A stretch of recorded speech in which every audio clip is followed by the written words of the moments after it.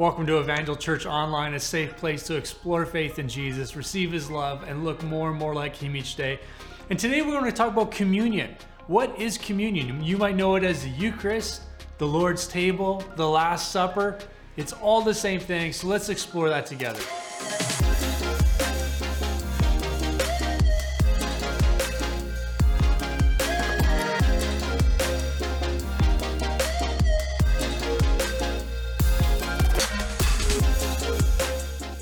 Hey guys, my name is Lucas. I'm one of the pastors at Evangel Church in beautiful Powell River, British Columbia. So glad that you're here. And like I said at the top, we're going to be exploring communion. What is communion? As I said, you might know it as the Eucharist or the Lord's table, or in the original kind of moment and context, the Last Supper. So what is communion? Well, communion is one of two sacraments that we as the Christian church observe. And so the two sacraments are this. The first one, you might know, put in the comments if you know it. The first one is water baptism. And we walk in the observation of water baptism as a public declaration of an inward faith. But also in community together, we observe communion, the Eucharist, the Lord's table. And we do that together in communion as we look at that moment. So we're going to kind of do a little bit of a discovery, not exhaustive in any way, shape, or form. This is the beauty of communion. This is the beauty of coming to the Lord's table, is you're never going to plumb the depths of what it fully means. That is a journey that lasts this lifetime and beyond this lifetime. And so this is not going to be exhaustive, but we do want to kind of take a look at communion. So the first question is, what is a sacrament? We just use this word sacrament. Well, Lexham Bible Dictionary defines sacrament in this way: ritual actions undertaken by the Christian church that are understood as visible signs of invisible divine grace. Okay? So the sacrament, these two sacraments, water baptism as well as communion, are visible signs that we visibly see, visibly observe and partake in, that are signs of an invisible divine grace. Water baptism being the salvation of one's soul, right? As you come to Jesus, and then you make a public declaration that's visible to everyone of what the Holy Spirit has revealed to you in Christ Jesus. This acceptance of Christ as your Lord. Communion in a lot of ways is the same way. So let's take a moment, let's pray, and let's jump into what is communion. So Lord, I pray as you lead and guide us in truth today, that you would open and unveil our eyes, that Lord, we would see the cross and the Last Supper and coming to the Lord's table in a new light, that you would continually reveal the depths of your love and your mercy and your grace towards us as we observe this sacrament of communion over the years to come. And we pray these things in Jesus' name. Amen. So Matthew's account, we see this in just about every gospel, aside from John, but we'll kind of dig into that. Matthew's account of the Lord's Supper includes this statement, for the forgiveness of sins. And so there's this idea that Matthew brings to the table, the Lord's table, of the forgiveness of sins, the shedding of Christ's blood for the forgiveness of sins. Mark's telling is quite simple. It's actually the most simplistic telling of the account, probably the earliest in terms of writing, aside from arguably Paul's letter to the Corinthians. Luke gives some greater clarity to this moment and uses covenantal language. He says, he quotes Jesus as saying, "A new covenant I give you." And so Luke, he draws these parallels between the old and now the new covenant that came as a completion of Christ's work on the cross. In John's gospel, we don't see this account. We don't see the Last Supper. However, we do see some language that speaks to it as we look at Jesus talking about, unless you eat of my flesh and drink of my blood, you have no part in me. And he was talking to the religious rulers of the time, alluding to this idea that Christ in us is the hope of glory. And so Paul is probably now the one who gives us the most practical in terms of approaching the Lord's table.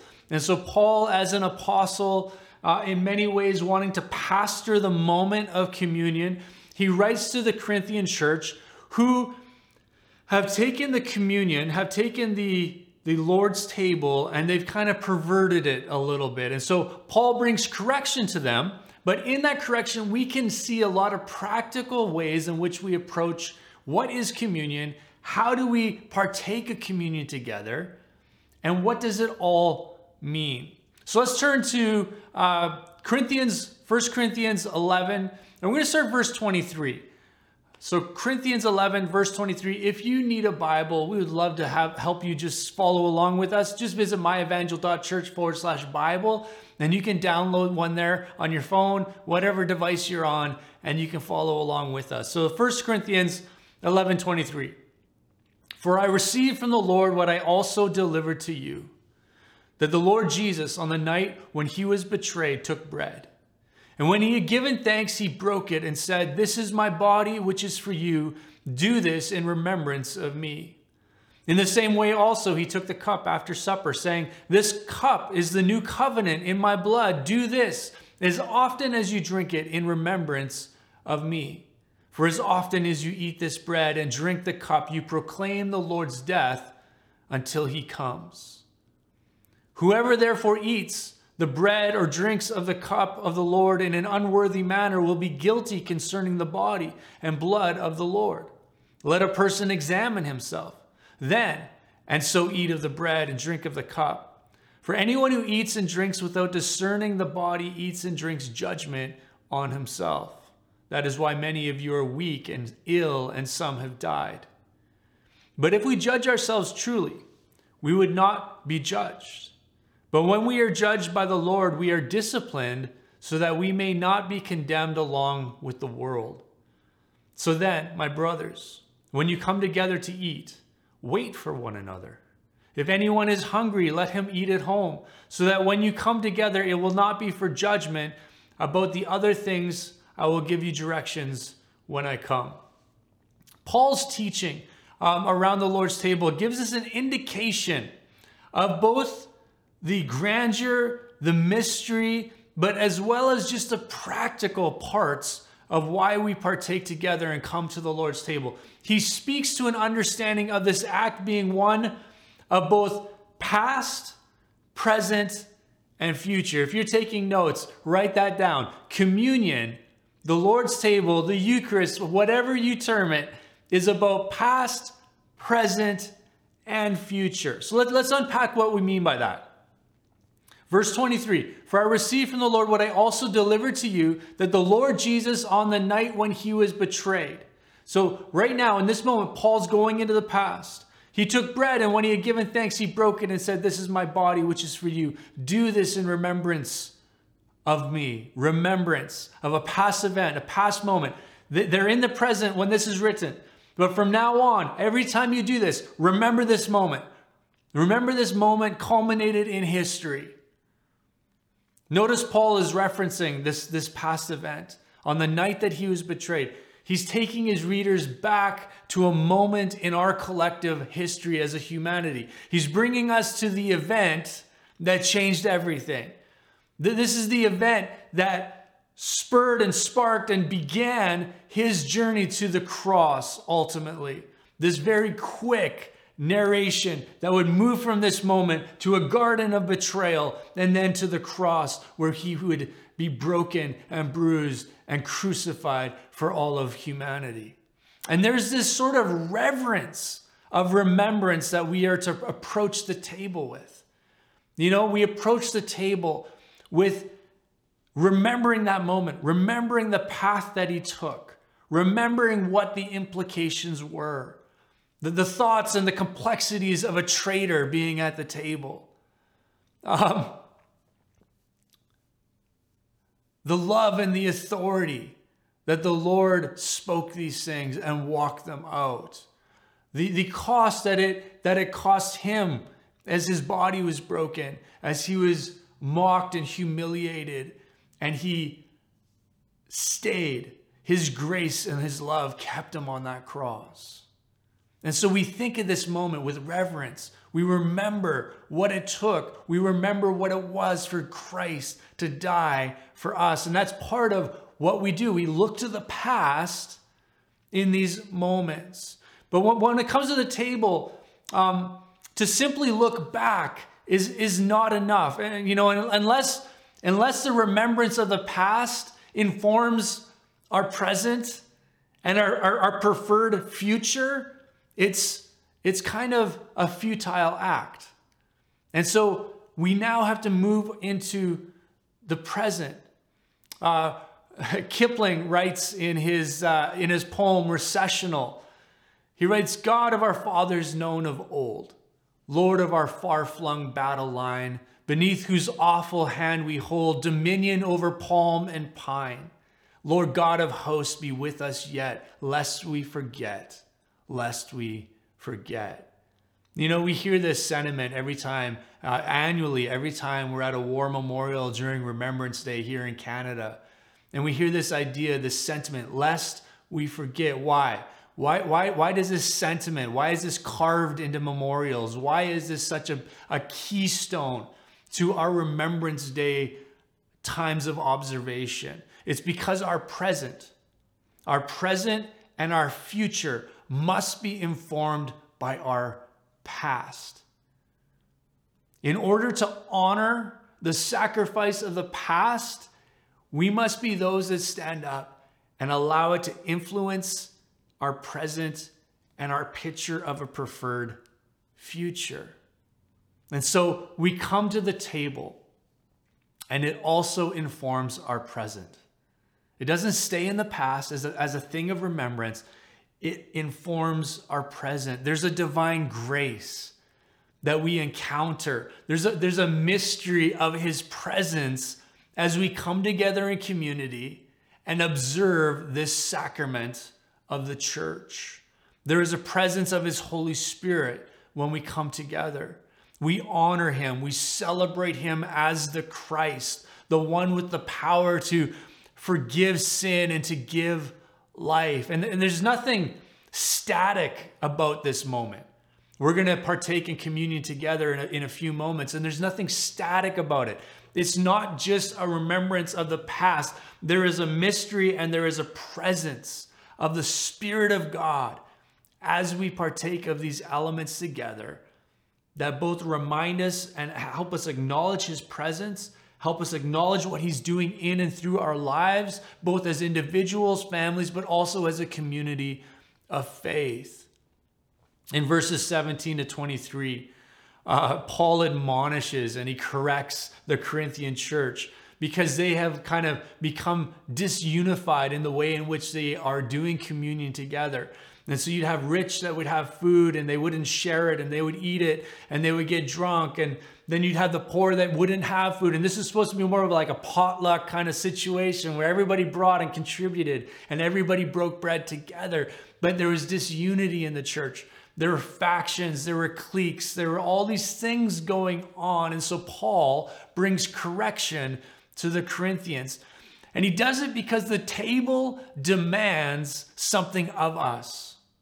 In this present moment, coming to the Lord's table demands that we search our hearts, our attitudes, and our relationships. And this is such an interesting part of what it means to come to the table. Consider the church of the first century. Probably nowhere else in the history of the world up until this moment, pre-Babel, right? The Tower of Babel, when humanity was united in this common purpose and after that, this is probably the moment that culminates in the greatest way of a mixed world, socioeconomically, racially, slave, free, Greek, Jew. There's just such this conglomerate, this potpourri, if you will, of humanity. All of a sudden now is coming together in the context of the church.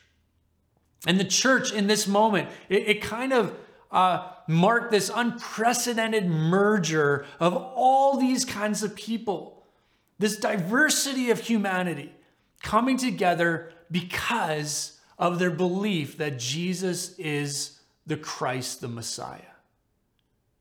And of course, as you know, with diversity comes the need for long suffering, the need for patience, the need to be quick to listen and slow to speak, because we come together with so many different perspectives.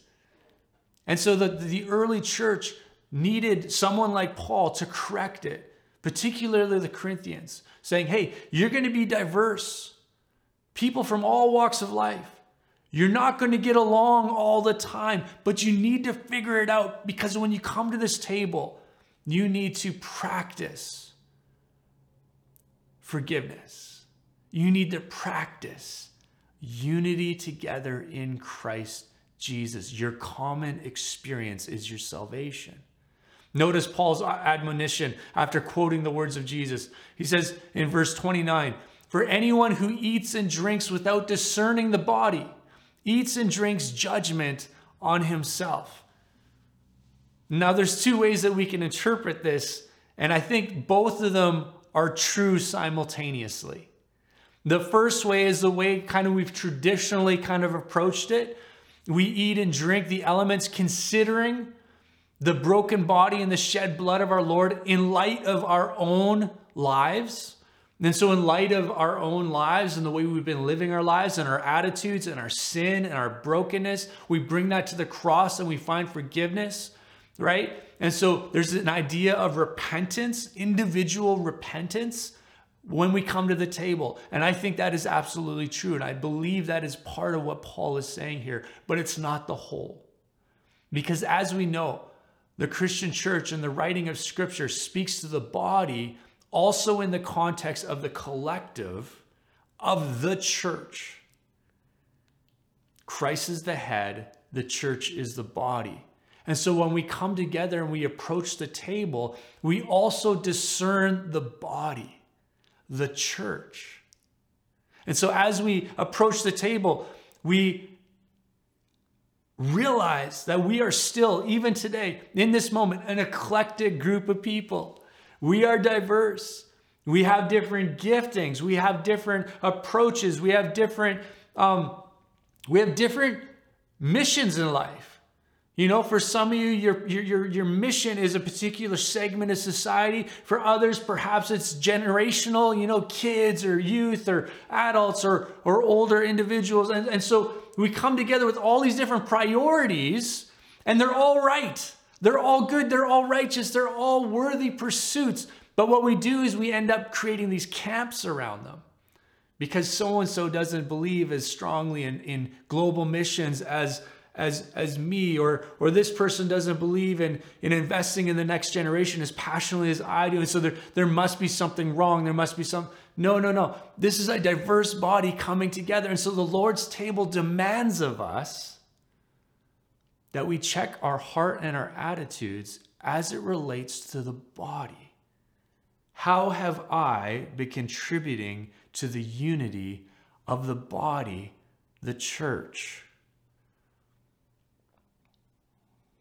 We are bound to have conflict. We are bound to have our feelings hurt. There's no getting around this. This is what diversity brings. But the Lord's table reminds us regularly to share in the great responsibility of the unity of the church in Christ Jesus. We must judge ourselves against the righteousness of Jesus, but we must also judge ourselves in terms of our part to play in the unity of the body, the church. So as we enter a new year, this is like a unique moment because this is January 1st. This is the beginning of a new year, 2023. Let's take a moment to consider the state of the body.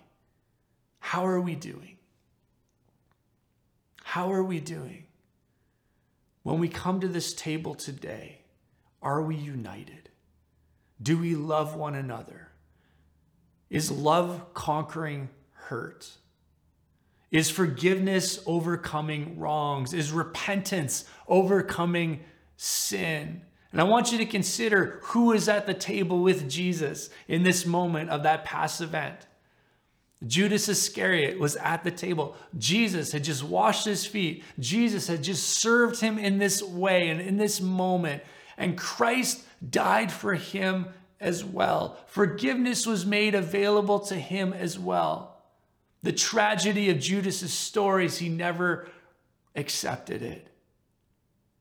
And Paul's teaching around the Lord's table, it also gives an indication of the mystery of this moment that we're about to partake in together.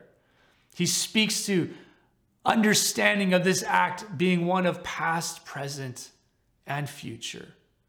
The past because we remember what Christ did for humanity. The present, though, because we are partaking in the mystery of his salvation and the sanctification, both in us but also the body as a whole. There's nothing static about this moment. It's in the full presence and activity of the Holy Spirit. But it also speaks to the future.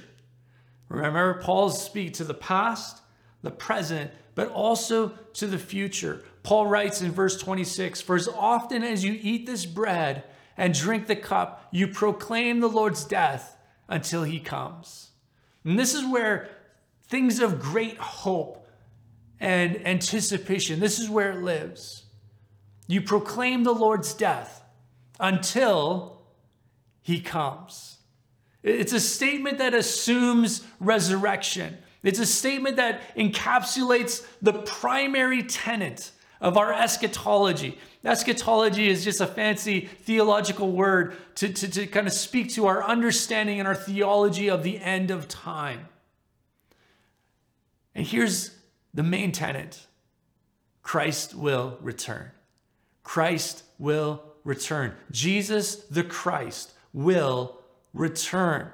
It speaks of Jesus as our righteous judge, which in turn works backwards to our present, right? It works backwards to reveal in greater measure the past moment of what that implication meant, what it meant for Christ to die, but to rise again.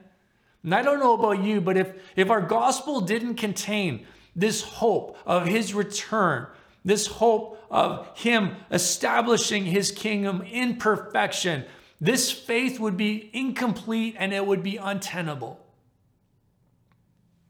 To live life, to make sacrifices, to carry one's cross, to be forgiven through repentance, to forgive others even when the absence of repentance would be there. It would just be too much. Without a picture of this preferred future, Christ's return, Christianity would be too much. But we have this promise. We have a promise, a king who is coming to make all things new and all things right. The craving that we have for order in the midst of chaos. The longing we have for restoration of what God had originally intended for creation will be fulfilled. This is the promise. This is the hope. This is what our preferred future looks like. And it fuels us today. It keeps us moving forward today. It stirs faith today. It gives us strength today to continue to walk out this journey of faith. So today we're going to partake of these elements together. And this is the truth. The truth that informs the past, the present, and the future. And so if you're home and you have your elements, if you have some juice, would be preferable, and perhaps a piece of bread, and you can break it together as a family, whoever you're with, and let's just walk this out together. Paul writes again, "For I received from the Lord what I also delivered to you, that the Lord Jesus, on the night when he was betrayed, took bread, and when he had given thanks, he broke it and said, 'This is my body, which is for you. Do this in remembrance of me.'" And so, Lord God, as we partake of this bread together, we acknowledge this past event where your body was broken and whipped and opened up, the spear in your side, the nails to your feet and your hands. Lord, we thank you for your sacrifice, that was for us. And so, Lord God, as we break this bread together, Lord, we also acknowledge that your Holy Spirit is here in this moment in our present. And so, Lord, as we take together, Lord, we acknowledge that your broken body was for us, and we thank you deeply for it. We don't take this for granted. Lord, we ask for your healing touch. We ask, Lord, for your grace in this moment in Jesus' name. Amen. Let's partake together, friends. In the same way, he also took the cup after supper, saying, "This cup is the new covenant in my blood. Do this as often as you drink it in remembrance of me. For as often as you eat this bread and drink the cup, you proclaim the Lord's death until he comes." And so, Lord, in this moment, we again acknowledge your presence. We acknowledge the Holy Spirit that brings to life Christ Jesus in us, the hope of glory. Lord, we thank you for salvation. We thank you for the forgiveness of our sin. That thing, that brokenness, that sin that kept us separated from God the Father. But Lord, we thank you that in Christ Jesus, we have found the narrow way to salvation in this world. And so, Lord, as we partake of this together, we remember both your body, your forgiveness of sins for us as individuals, but Lord, we also think of your body, the church. Lord, help us to be agents of unity and love within it. We pray these things in Jesus' name. Amen. Let's partake of his shed blood together with this juice as a symbolism of it. So, Lord, we thank you for a past event that both informs and changes our present. Lord, we acknowledge your healing hand. We acknowledge your forgiveness. We acknowledge that past event having power in this moment. We acknowledge your salvation. We acknowledge, Lord God, the grace to live this life out, to contribute to the body, to contribute to the mission, to do all these things, Lord God. We acknowledge what you're doing, but we also acknowledge, Lord, what is to come. We acknowledge the kingdom of heaven that you are establishing and will establish in fullness at the end of this age. And so, Lord, we thank you for that hope that you give us. And we pray these things in Jesus' name. Amen. Well, friends, thank you so much for beginning the new year by coming to the table with us. We hope that this has been an encouragement to you, and God bless.